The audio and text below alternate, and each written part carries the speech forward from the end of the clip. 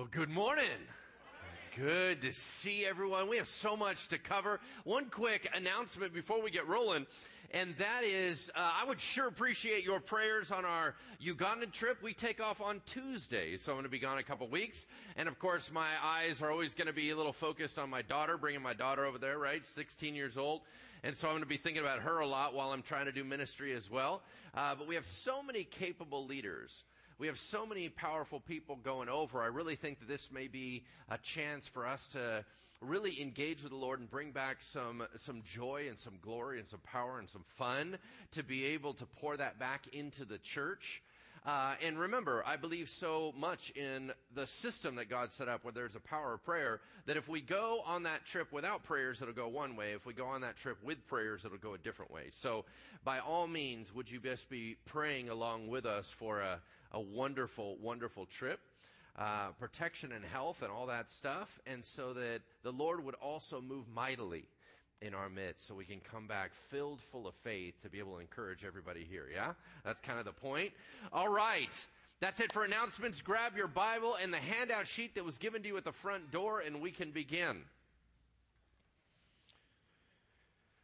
We are in part 11 of our Purpose Reclamation Project series through the book of Ezra, line by line, and we only got one more piece to this, one more close. Now, next week is going to be the close, and I'm handing that off to our very own pastor and bishop, Parnell Lovelace.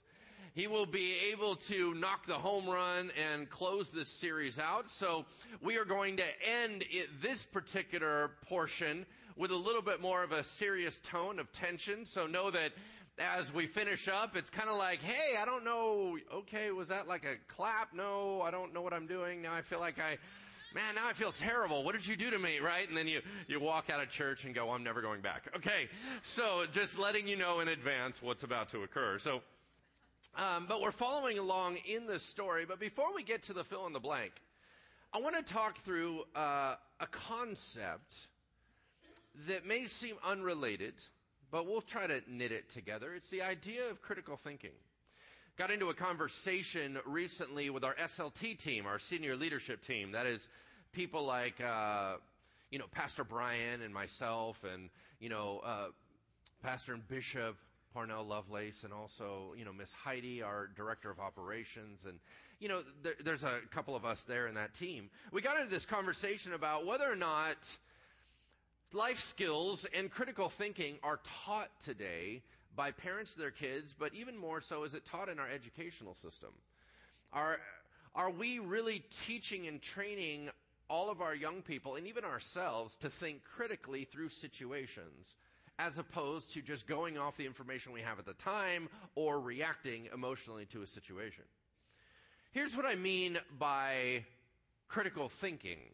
What I mean is making decisions based on the big picture, right? Not just what's in front of you, not just what's for today, but thinking bigger than that, realizing that it's not just this one isolated incident, but everything we do has a cause and effect to it. Yeah? Y'all following me? I think that one of the funny parts of this is I was talking with my daughter, Andy. We were driving home from an event the other night, and Andy was lamenting the fact that she gets taught an awful lot of math in school that she'll never use, right? She's like, why do I have to learn this stuff? I'm never going to use this. And then she listed off all the things she has to learn. And I was like, well, engineers use that, and they use that, and they need, right? So, okay, so I'm going to clarify. If you're an engineer, you need all that math. The rest of us, we don't. Okay. And it was funny because she said, I hear you and Mom talk, and you guys used to get stuff that was practical learning. Like, for example, I was in home ec. Anybody remember home ec? Yeah, come on, how to make a cake. Yeah, that's important stuff, right? Learn how to make a cake in home ec. Well, it was kind of the idea of practical life skills, so I remember when I first got my first checkbook, and my mom, she taught me how to balance my checkbook. Susie's mom taught her how to balance a checkbook. Now, of course, all that stuff is done online. I'm not encouraging us to go old school on that. But what I'm saying is that all these practical tools, because our young people are in such an information overload, there's so much academic stuff that has to completely obliterate their minds. We have to train and train and train all this other stuff. It kind of moved out stuff like practical economics or home ec or arts and culture. It began to move this other stuff out. In that, I think that this critical thinking training got lost. Let's dig in a little bit deeper. When I talk about critical thinking, I'm talking about considering all sides to an issue, not just your side. Let's say, for example, your friend calls you up on the phone, and her name's Barbara, and she said, "Can you believe what Jamie did to me?" And then she throws out the scenario. If you are not critical thinking, you're just going to jump right on the bandwagon and be like, "Yeah, let's hang her up, let's kill her, And what if Barbara's the problem? Right? I mean, it's your friend. Well, I defend my friend.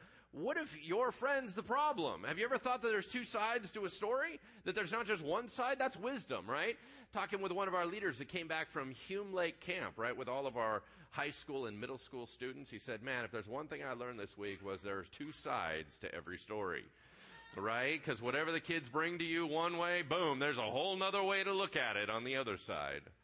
So critical thinking of both sides. Another one is realizing it's not just about us, but that what we do affects other people, right? So, for example, and my mom's present, so I'll have to be honest. Anyway, so let me tell you a little bit about me growing up. I'm going to share a little bit later, but me growing up, I was kind of a wimpy kid in the sense that I didn't need a whole lot of discipline, right? I would kind of snap just by a bad look, right?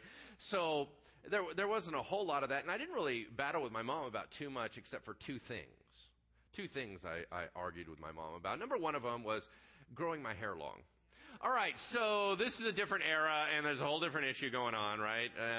And you've seen the pictures, so we'll move on. Someone's like, "Your mom should have won that argument." Anyway, the second one was curfew. Curfew. Y'all know what curfew is, right? The whole idea that you got to come home at a certain time. Now, the reason why I was constantly battling is that I was trying to express and say, you know what, I'm this kind of young man. I should be able to have this type of freedom. I'm responsible with this. And every argument I made was about me. What it wasn't about was that until I was home, my mom was not going to rest. Okay, so it had nothing to do with her. That in my world, I was arguing everything about how was I appropriate for this, as opposed to saying, why should my decisions screw up the household's ability to rest? Y'all following me? Okay, so that's a critical thinking thing that I was not able to think outside of that. Pretty narrow. Another one. Remembering that God is looking at all times to see the intent and motivations of our heart. That's critical thinking. It's the idea of realizing that what you think and what you do and what you say is a heavenly show to the angels. The angels are watching this stuff. They know what's going on. God's watching at all times. Are you thinking through that? That it is on display? Another one is understanding our personal reputation and corporate identity. In other words, if you make this choice, what's that going to do with who you really want to be long term? If you make this choice, what's it going to say about the group that you are a part of? So, for example, you would say, I think I'm going to just go out and I'm going to do this and it's only about me, and yet everyone knows you're a believer. And so they're going to wash over. Let's say you decide in the moment that you're going to just cuss somebody out in the gas station because they didn't get out to fast enough in front of you. And they all know you're a believer.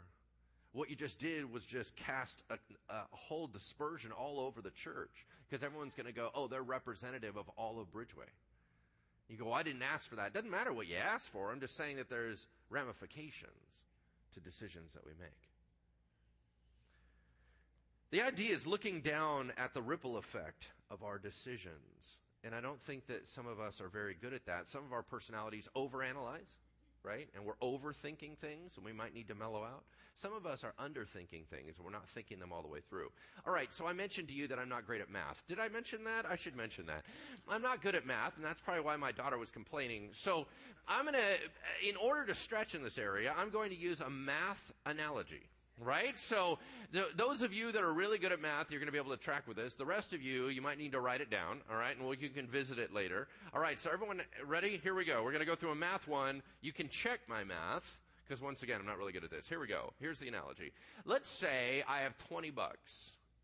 I have $20, and I'm going to go to fast food before I go to the movie, and I spend $12 at fast food. Now, we have to pause the story because all the women are saying, why would you spend $12 at fast food? And that is because I'm a dude, and dudes spend $12 at fast food. All right, moving on. Now, you spend $12 on fast food, and then you go to the movies, and the movie costs $10, you're not going to have enough money. Y'all follow me? It's math, right?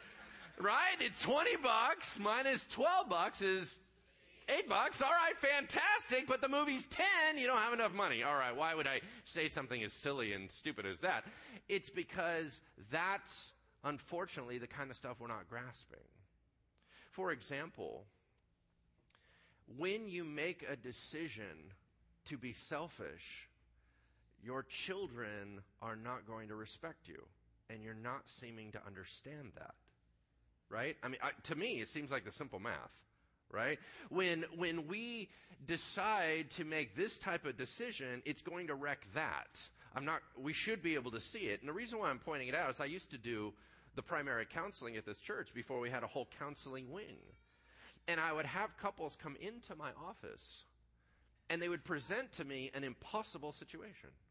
They'd present to me a situation that I went, man, the only way out of this is a lot of pain for everybody. Like, there is no easy solution here. I don't know what your answer is. And they look at me like, well, I don't know how we got here. Really? You don't know how we got here? Well, kind of one thing leads to one thing, and it kind of moves that way, right? So, no, we do know how we got here. If you don't brush your teeth, you're ultimately going to have teeth problems, right?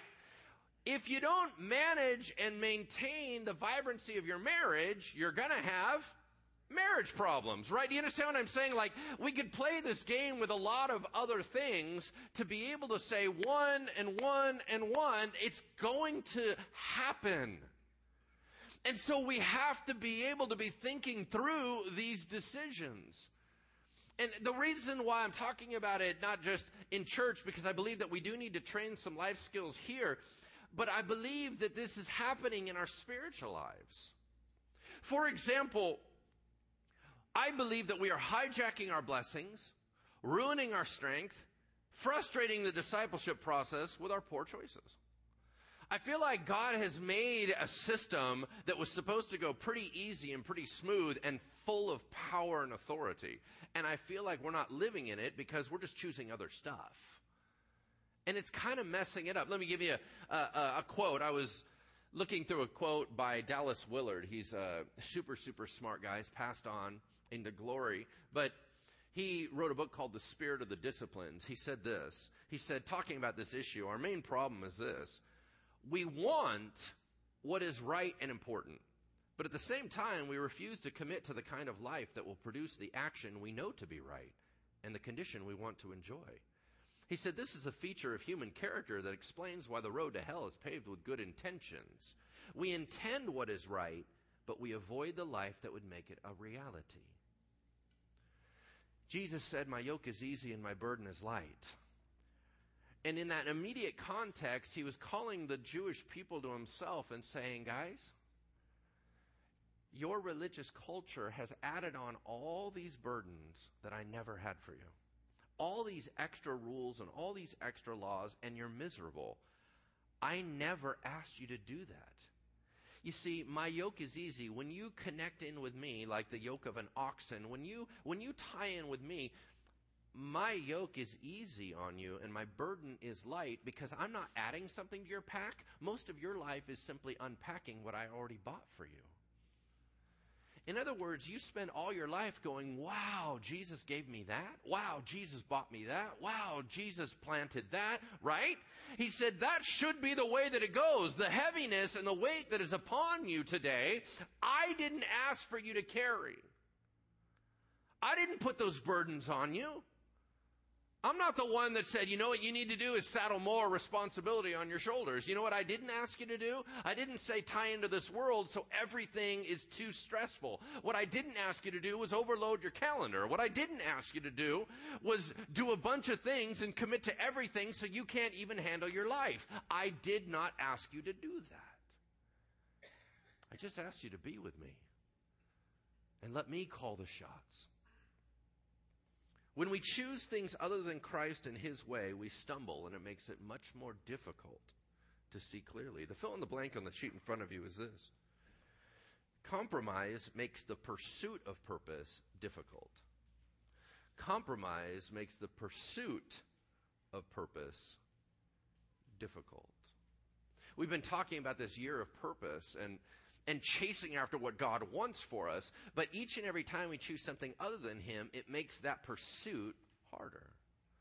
Let's use, for example, this Uganda thing, right? So I'm going to Uganda, Africa.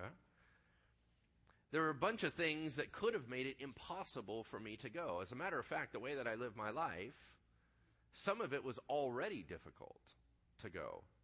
Let's say, for example, God whispered something to you and He inspired you at church. You heard Him clearly and He said to you, He said, I want you to go do this. And then immediately all the other things in your mind went, well, I can't do that because of this, and this. That compromise prior made it very difficult to respond to the voice of the Lord. Well, I can't do that because I'm in $150,000 of credit card debt. Okay, so who asked you to do that? You understand what I mean? We're making all these things that at the moment we're kind of like, well, I'm just making some decisions.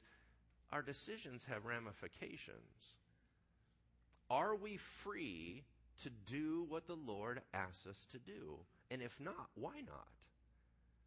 If we kind of go, well, I don't really want to be away from my family for 2 weeks. Well, if you really are saying that my family is an idol to me and I don't have an identity outside of my family, we have a problem. If you're saying I'm just nervous to be away, at least call it what it is. I'm just nervous to be away from my family, right? What I'm saying is each and every time that we compromise of something that the Lord is asking us to do, we don't think of an ecosystem where what we do here affects way over there. We don't realize that a decision made today is going to affect our freedom to follow the Lord a year from now. But we need to.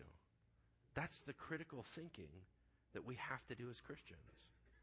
What do you really want to pursue? What do you really want to chase after?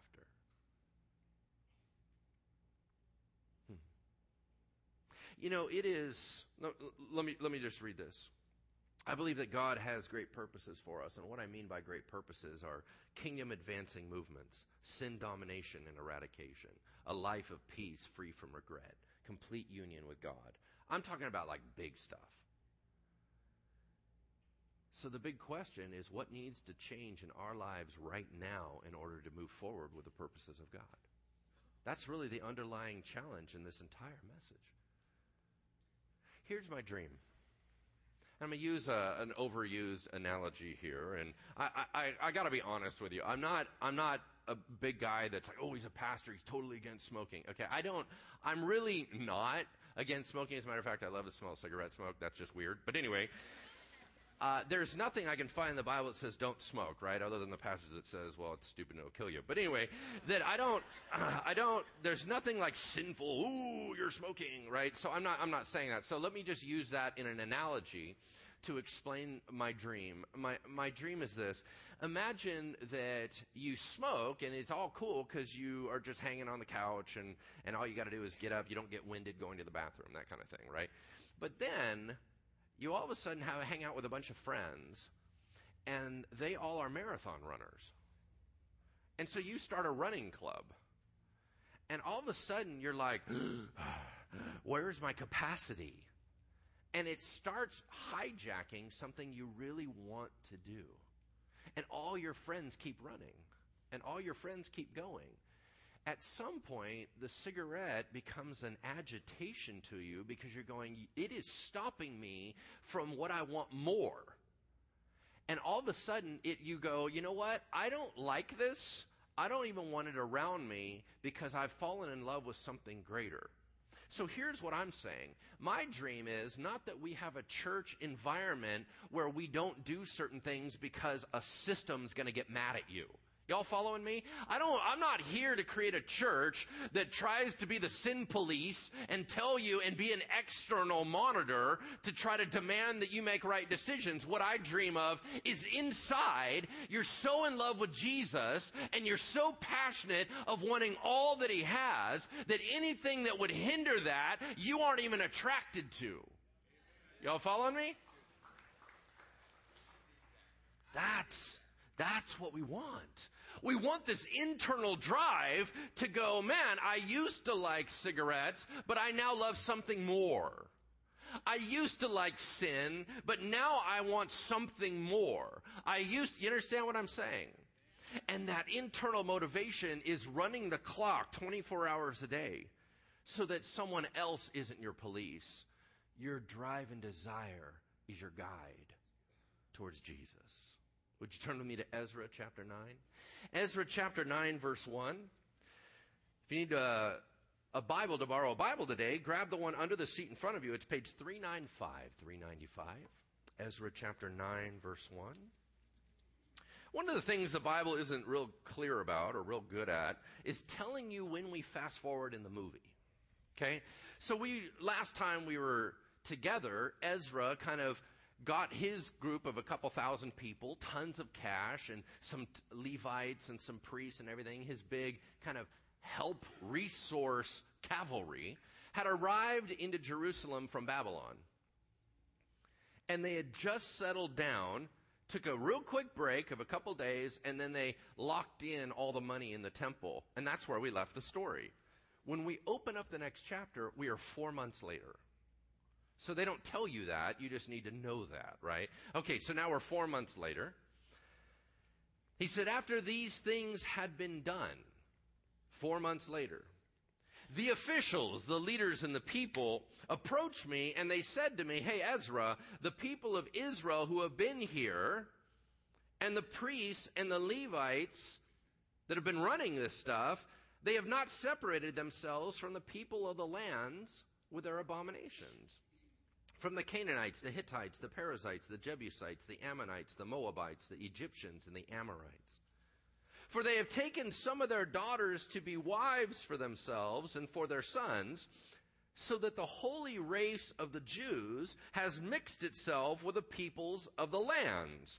And in this faithlessness, the hand of the leadership, the officials and the chief men, has been the worst. Okay. When you first just read this in modern day context, you're like, yeah, I don't understand what's going on. Are we trying to say something weird about interracial marriage and blah, blah, blah? No.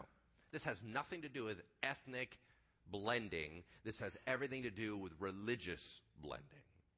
I want to be very clear on something in Scripture. God has no problem. God is very international. Have you noticed that?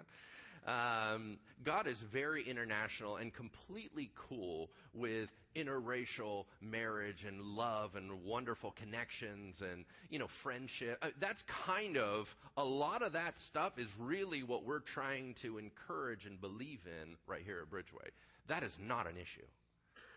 But there is an issue here. And if we don't get to the heart of it, it's going to make the end of this story super uncomfortable and weird.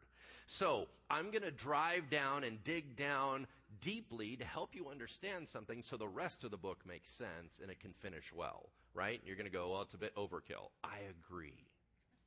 But I'm going to do it anyway. Here we go.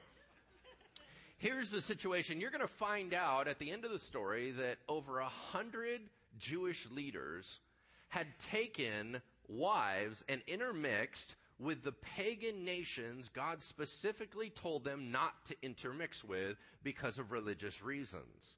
It's so bad that Malachi, y'all know the last book of the Old Testament is Malachi? Malachi actually lived and taught and prophesied at the same time as Ezra and Nehemiah. So if you're trying to organize these guys, they're all talking at the same time. Malachi talks about the situation. He said it's not just that single dudes married foreign women from these nations. It's that even married guys divorced their own Jewish wives and connected in and grabbed foreign wives. As a matter of fact, it's so bad that when Nehemiah deals with the situation, he gets so angry at the perpetrators, he rips their hair out. Now, you got to be pretty mad if you're ripping other people's hair out. You understand what I'm saying? It's one thing for you to pull your own hair out. It's another thing to pull other people's hair out. This is a huge deal. Why? Because God very clearly stated, you can connect and intermarry with every nation of the world except these groups. And he was very clear. How do we know that? Keep your finger here in Ezra and jump back to the left with me in your Bibles to Deuteronomy 7:1. Deuteronomy chapter 7, verse 1. You realize God is not playing, all right, on these instructions. Deuteronomy 7:1. Here we go. These are the instructions to Moses that are given through Moses. So we're going way back in time when they first are going to go into the promised land.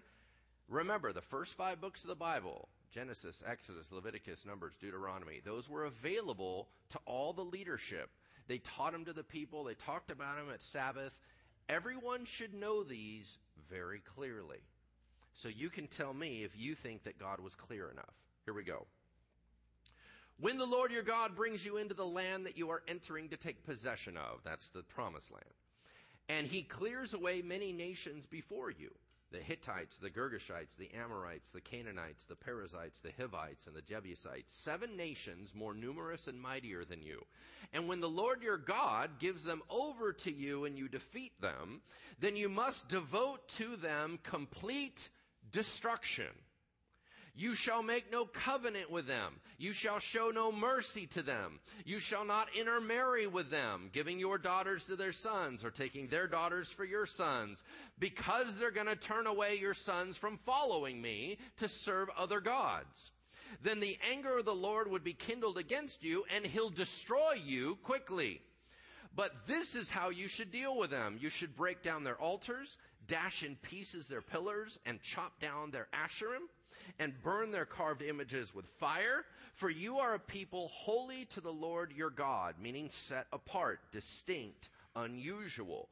The Lord your God has chosen you to be a people for his treasured possession out of all the people who are on the face of the earth.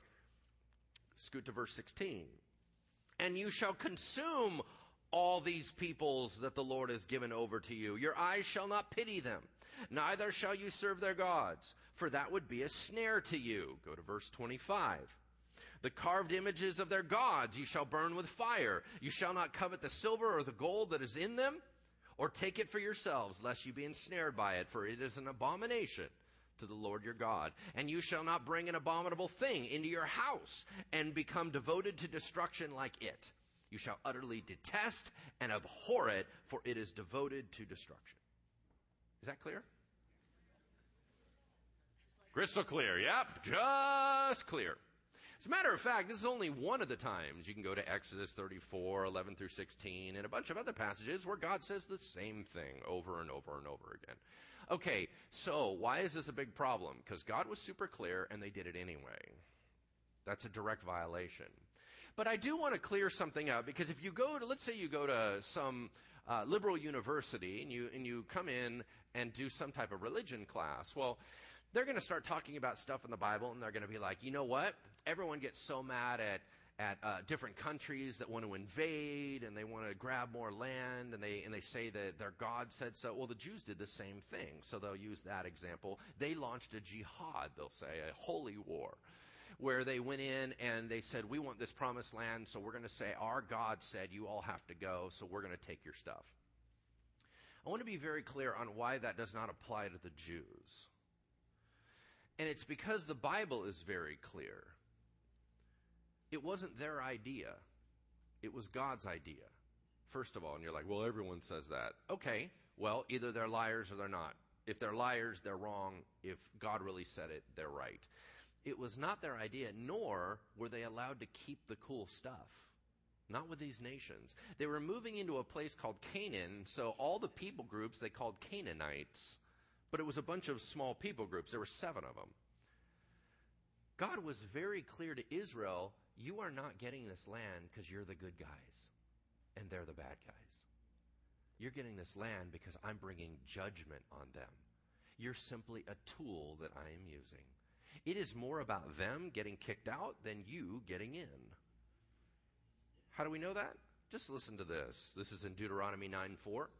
Do not say in your heart, God says, after the Lord your God has thrust out these nations before you, don't say this, quote, oh, it's because of my righteousness that the Lord has brought me in to possess this land. Whereas it's because of the wickedness of these nations that the Lord is driving them out before you. Not because of your righteousness, not because of the uprightness of your heart are you going to possess their land, but because of their wickedness, these nations, the Lord is driving them out before you, that he may confirm the word the Lord swore to your fathers, to Abraham, Isaac, and to Jacob. Know therefore that the Lord your God is not giving you this good land to possess because of your righteousness. You are a stubborn people. There you go. That was God going, hold up, who's it about? About me. I have worked with this people group for over 400 years while I had you in slavery in Egypt. I've already worked with them. Then when you guys came to the promised land, we could have gone in, but you screwed it up and we had to go march around for another 40 years. So I've been dealing with this people group for about 440 years, giving them my love, giving them my love, giving them my love, and they chose other. Therefore, their wickedness has drawn my wrath. I'm going to obliterate them out of the land and move you guys in. But it's not because you guys are awesome. It's because they were out of line. And you go, oh, it seems kind of hard. God did the same thing to Israel. Why do you think they got kicked out of their land? It's not like God was playing favorites. God did the same thing at home. Israel, you're out of line. Boom, kicked them completely out of their land, let people backfill it. God is very consistent. So I'm just trying to be very clear on the Promised Land campaign. It may not be what you think it is, right? And remember, it is not all foreigners. There are laws. I could sit there and give you a bunch of lists of them.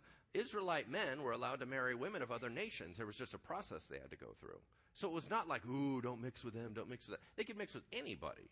But these 7 nations don't mess this up. All right? Last thing. I say last thing. It's not the last thing. That's just a pastor's lie. You understand what I'm saying? Another thing. I want to always keep in your mind that Israel had a very unique calling. So be very careful of attributing their stuff to your situation. One person's calling is not everybody's calling. And this is another one of those critical thinking concepts we need to learn. Just because the Lord says, hey, I need you to stay away from that, and it's not clear sin or anything like that, but the Lord's like, it ain't good for you.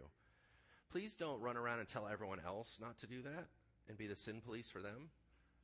God's trying to whisper to you, saying it's a snare to you, not to everybody else. But Israel's calling was so unique, so strange, that it caused them to do weird things. And if you don't know why they did them, you're going to start applying it wrong. For example, let's talk about some of the things God asked them to do. Y'all know what kosher is? Kosher, right? That's a dietary law. What it means is that Jews are allowed to eat some things, they're not allowed to eat other things. So if you ever see on the packages in the store and it says kosher certified or whatever, it's telling you this is legit. Well, the rules kind of are really unusual, what they can and can't eat. For example, they can eat lamb, they can eat cows, they can't eat pigs. Why? Because God loves cows and lambs more than pigs, right? It's clear. That's not true. There are many saved pigs all over the world. They're doing pig evangelism. There's revivals in pens everywhere. Well, my point in saying that is, no, it's not that God likes one animal more than the other animal. It's that he drew a line in the sand and said, this is going to be a test of obedience to you, because I'm going to tell the world what unclean and clean are. Unclean and clean. Well, the only way I'm going to make that picture, because Israel, you're a display to the world. Physical display of spiritual truth. So I'm going to tell everybody there's clean and unclean. They're going to go, what do you mean? I'm going to go, well, cows are clean, pigs are unclean. Why? I just made up the rule. So it just is what it is. Let me give you a couple other weird things. The sacrificial system, right, that the Jews followed. Here's what's weird. You do something wrong, I need you to kill something. I'm sorry, what? What is the rule? Yeah, you did something wrong, so an animal has to die. Well, that sounds dumb, unless you realize it's a spiritual truth that when someone sins against a holy and righteous God, blood must be shed. Oh, well, that makes sense. So he made them do weird stuff. You ready for some more?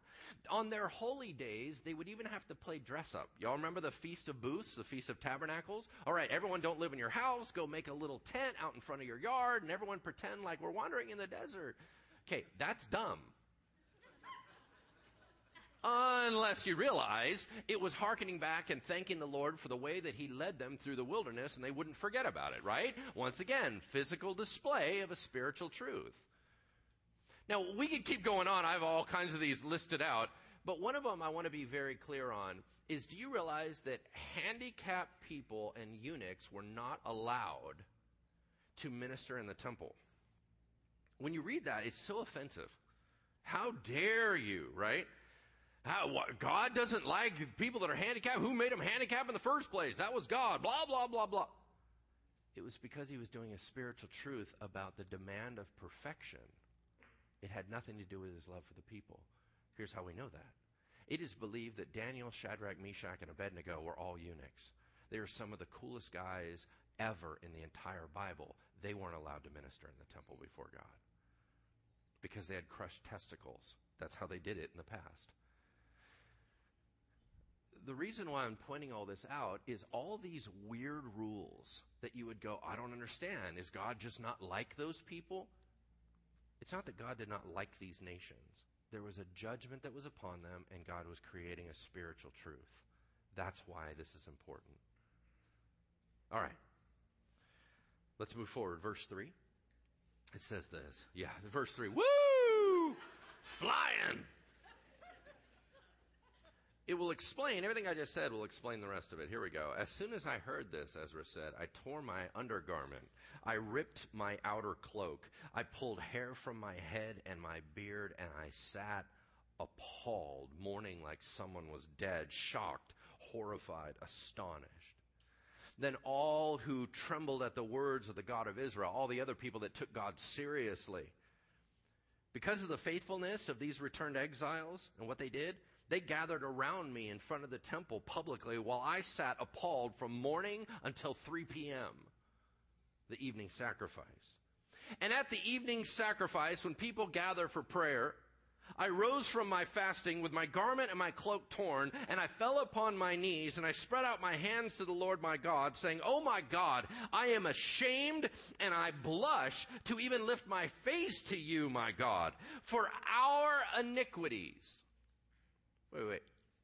What did he do wrong? Nothing. What does he know? That what we do, we do. That's corporate identity. Our iniquities have risen higher than our heads, and our guilt has mounted up to the heavens. From the days of our fathers to this day, we have been in great guilt. And for our iniquities, we, meaning our kings, our priests, have been given into the hand of the kings of the lands, to the sword, to captivity, to plundering, to utter shame, as it is today. What did he just say? Well, let me give you a couple points. When's the last time you responded to sin in your life like this? You ever been appalled by your own sin? Here's what I didn't ask. When's the last time you got busted and you were super upset about it? That's what I didn't say. I'm talking about before you got busted. Remember, God hasn't busted them for anything yet. They've been doing this they've been in the land 60 years. So I don't know how long it's been going on, but just because Ezra knows about it doesn't mean God was like, what? God knew. Nobody's gotten busted yet. When's the last time you were appalled at the sin in your life because it violated the God you love the most? And you were appalled. I'll tell you that in my life, I can't remember a time. That's embarrassing to say. I can't remember a time. Why? Because the practical reality is, I think that God is understanding and God seems to just be okay with it, and I tend to love my sin too much, so I don't tend to get upset about it. There you go. How about you? Let's be real, yes? Why are you not appalled? Why do you not sit down on the ground and go, God, what in the world did I do? He does a spiritual discipline of sorrow and repentance that I don't think we've ever understood. He says, God, I'm going to crawl into the situation to fully own it. I'm going to put everything away from me. I'm going to fast. I'm going to tear my clothes. I'm going to mourn over my sin. That's fascinating because he wants to be there with God. Let me ask you, if Jesus died on the cross for our sins, why is sin a big deal? Because what is sin? Sin is ultimately selfishness where you slap God in the face. Now, if you slap God, a holy God, in the face, you should be destroyed. Jesus died so you wouldn't be, right? And you go, oh, okay, so I'm not going to be destroyed. Yeah, but do you understand that slapping God in the face still isn't cool? It's a relational thing now. Sin matters because it's your heavenly Father. And he's going, listen, even though my son died for your sins and ultimately we're cool in that way, I'm not going to be okay with you consistently choosing you over me. I'm not going to be okay with you slapping me in the face. It's going to cause a relational problem. So yeah, your sin still matters. Well, I'm not going to heaven. Oh, are you only using God for a heaven ticket? Oh, no, you're going to heaven. You're just being a jerk. Y'all following me? And then let me say this. What's God supposed to do? What's God supposed to do when he corrects to the nth degree and they still don't learn? What is he going to do with us? As I said, I was kind of an unusual kid. I remember when I was about 7 years old, I heard my mom battling with my sister. My sister was way more strong-willed than me. And I saw my mom not being able to get through to her. And as a 7-year-old, I was processing, what am I going to do when I'm a father and I have a child and I cannot get through to them, right? I'm 7 years old. Totally weird. And I was completely panicked because I was like, what do I do? You've done everything. Because here's the scenario we're looking at, right? The scenario we're looking at is that God already knocked out the north by the Assyrians in 722 BC, already wiped out the south in 586 BC, only left a remnant, completely removed the Jews from their land. The unthinkable happened. He brought down such heavy discipline.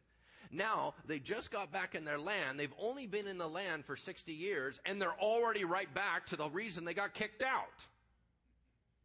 What's he supposed to do with us? I mean, do you have an answer?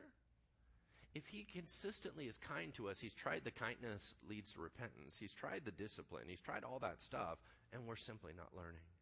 What's he supposed to do? I don't know. I don't know. And that's how Ezra felt. Verse 8. For a brief moment, for the 80 years since we got the issued decree from Cyrus that we could even go home, God, favor has been shown by the Lord our God to leave us a remnant and give us a secure hold within this holy place here in Jerusalem, that our God may brighten our eyes with vitality and joy. Grant us a little reviving in the midst of our difficulty, for we are slaves. Yet our God has not forsaken us to slavery, but he extended to us his steadfast love before the kings of Persia, right in front of them, to grant us some reviving, to set up the house of our God, the temple, to repair its ruins, to give us protection in Judea and Jerusalem. Here's what he's saying. Guys, this is our shot. This is it, man. We've been waiting for this. All of us born in slavery captivity. Man, all of us that are old enough to even remember. This is what we've all prayed so hard for. It's what all of the history of the Jews going, can we be in our land? Can we praise God? Can we be the salt and light? Can we be God's chosen people? Can we just dwell in his presence? And we're blowing it. Man, what are we doing, you guys? God's trying to bless us. Our sin is ruining it. I don't know what to tell you guys anymore. You all thought that you would do this because what? It was all about you? Oh, I'm just going to hook up with this chick because it's no big deal, and it's only just me, and I'm sure God will be cool with it. You know what? You've hijacked our nation. I didn't do anything, and now I'm on the edge of destruction. Because what you do, we do. So you guys, I don't know what to say anymore. I don't know where we're supposed to go with this. We're way out of line. Take a look at verse 10. And now, oh my God, what shall we say after this? We've forsaken your commandments, which you commanded clearly by your servants the prophets, saying, the land you are entering to take possession of it, it is a land impure with the impurity of the peoples of the lands with their abominations that have filled it from end to end with their uncleanness. Therefore, do not give your daughters to their sons, neither take their daughters for your sons. Never seek their peace or prosperity, that you may be strong and eat the good of the land and leave it to an inheritance to your children forever.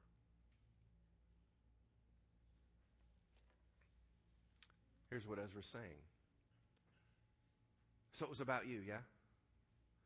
Really? Because I'm going to tell you right now, what you just did, you just intermarried, and now all of a sudden you have kids. What do you think is going to happen to your family? What, it's not going to affect your kids? The whole reason we were all born in Babylon is something our parents did. We weren't even there.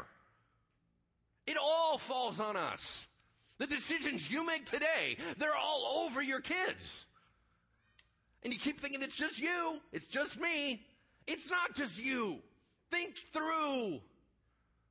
Man, when you decide to fall into this whole lifestyle, it's going to affect your children and your children's children.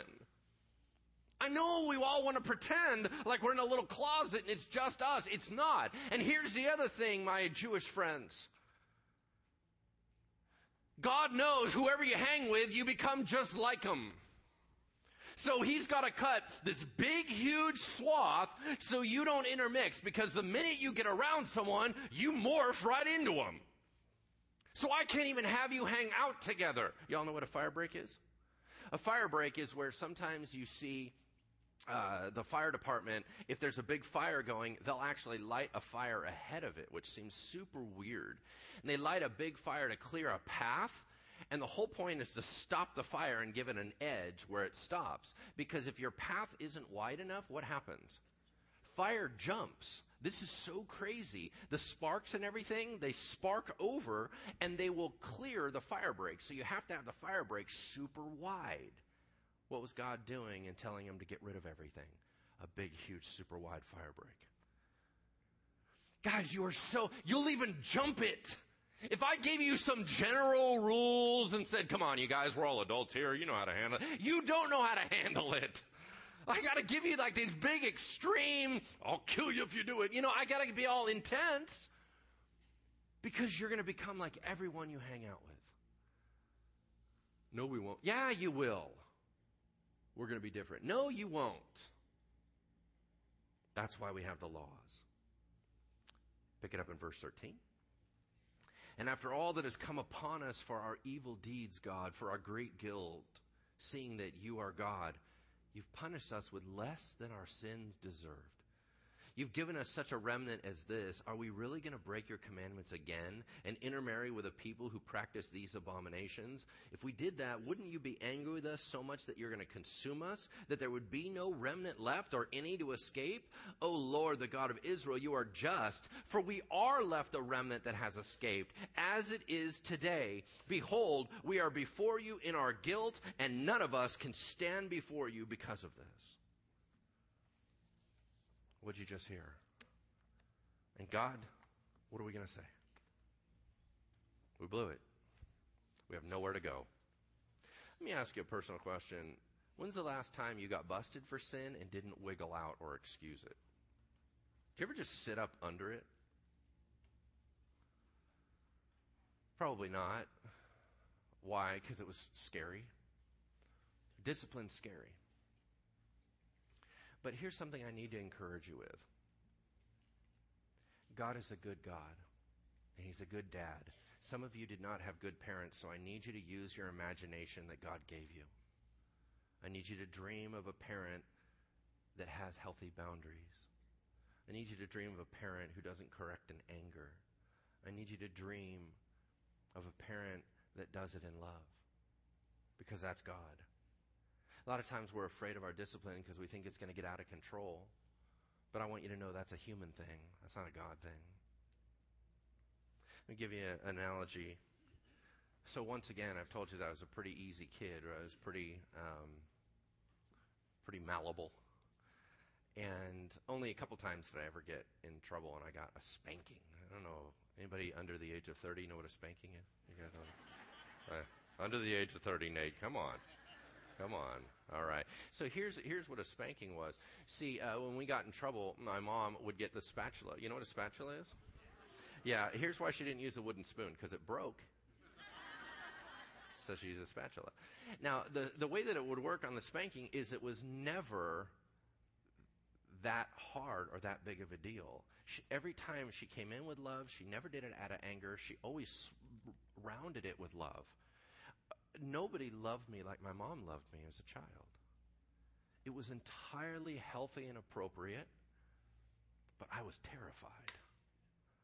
You had to go sit in your room, and you could hear him coming down the hallway. Y'all remember this? And it's like, what's going to happen, right? But I had nothing to fear. I didn't know that, but I had nothing to fear. Looking back, I know I had nothing to fear, because I had a good mom that was doing it for the right reasons, in the right way, never got out of control. I want you to know that that's how God treats you. That when he comes in for discipline, you're going to want to run away. But when you run away, it just makes everything harder. And God's saying, I need you to stand up under this because I'm trying to make you better. Can I have the prayer team come on up here? Here's the personal piece that we close with. Where in our lives have we intermarried with the enemy? Where in our lives are we choosing something other than God and hijacking our blessings? Right, I told you, this sermon is about setting up for a solution next week. But I want us to sit in the tension that we know full well there's stuff in our lives that's out of line. Where have we intermarried with the enemy and been unfaithful to the Lord? And what are we going to do about that? So I'm going to pray for us in general, and then I'm going to pray an anointing over the prayer team. And really, here's what the prayer team is doing. They're not here to give you advice. You're not going to walk up and be like, well, the reason you did that is you're an idiot, stuff like that. That's not the prayer team's job. The prayer team's job is they would pray cleansing flood over you and saying, Lord, hear our prayers. Their job is not to correct you. Their job is to release you into the hands of God and be by your side. That's what the altar's for. So when I say amen, the altar's open, and I encourage all of you that need to clear stuff out of your heart to come forward. But let me pray for us. Holy Spirit, in this serious tone and time, we pray that you would simultaneously pour out your love and raise up your conviction. That only a perfect parent can do that. That God, that for the rest of us, when we hear discipline, we think shame and condemnation and feeling yucky and I never want to try again, and we go way overboard. And then there's other of us, Lord, that are hiding in excuses, saying that you don't care about sin, it's no big deal, I'm sure you'll understand. I don't think that's true either. So in that middle, where you seek our best, where you hold us accountable for that which we do, where you see everything and you say, whoa, whoa, whoa, why are you choosing that and not me? Or maybe, Lord, you're saying, I know exactly why you're choosing that over me. Why don't you love me more? God, you stir up these questions in our hearts. What is it that's ruining our blessing? What's ruining our relationship with you? What's getting in the way? And whatever that is, Lord, that you're shining the light on, and it may be 3, 4, 5 things, Maybe it's just one. We want to take that right now out of our heart, and we want to offer it to you. We ask that you would deal with it rightly and change our love for you and turn it away from that more towards you. So we repent before you and we own up to it, Lord. We're not wiggling out of anything. We're just calling it what it is. And we're saying, heal us, Lord. In the name of Jesus, we pray. Amen. Amen. Have a wonderful weekend.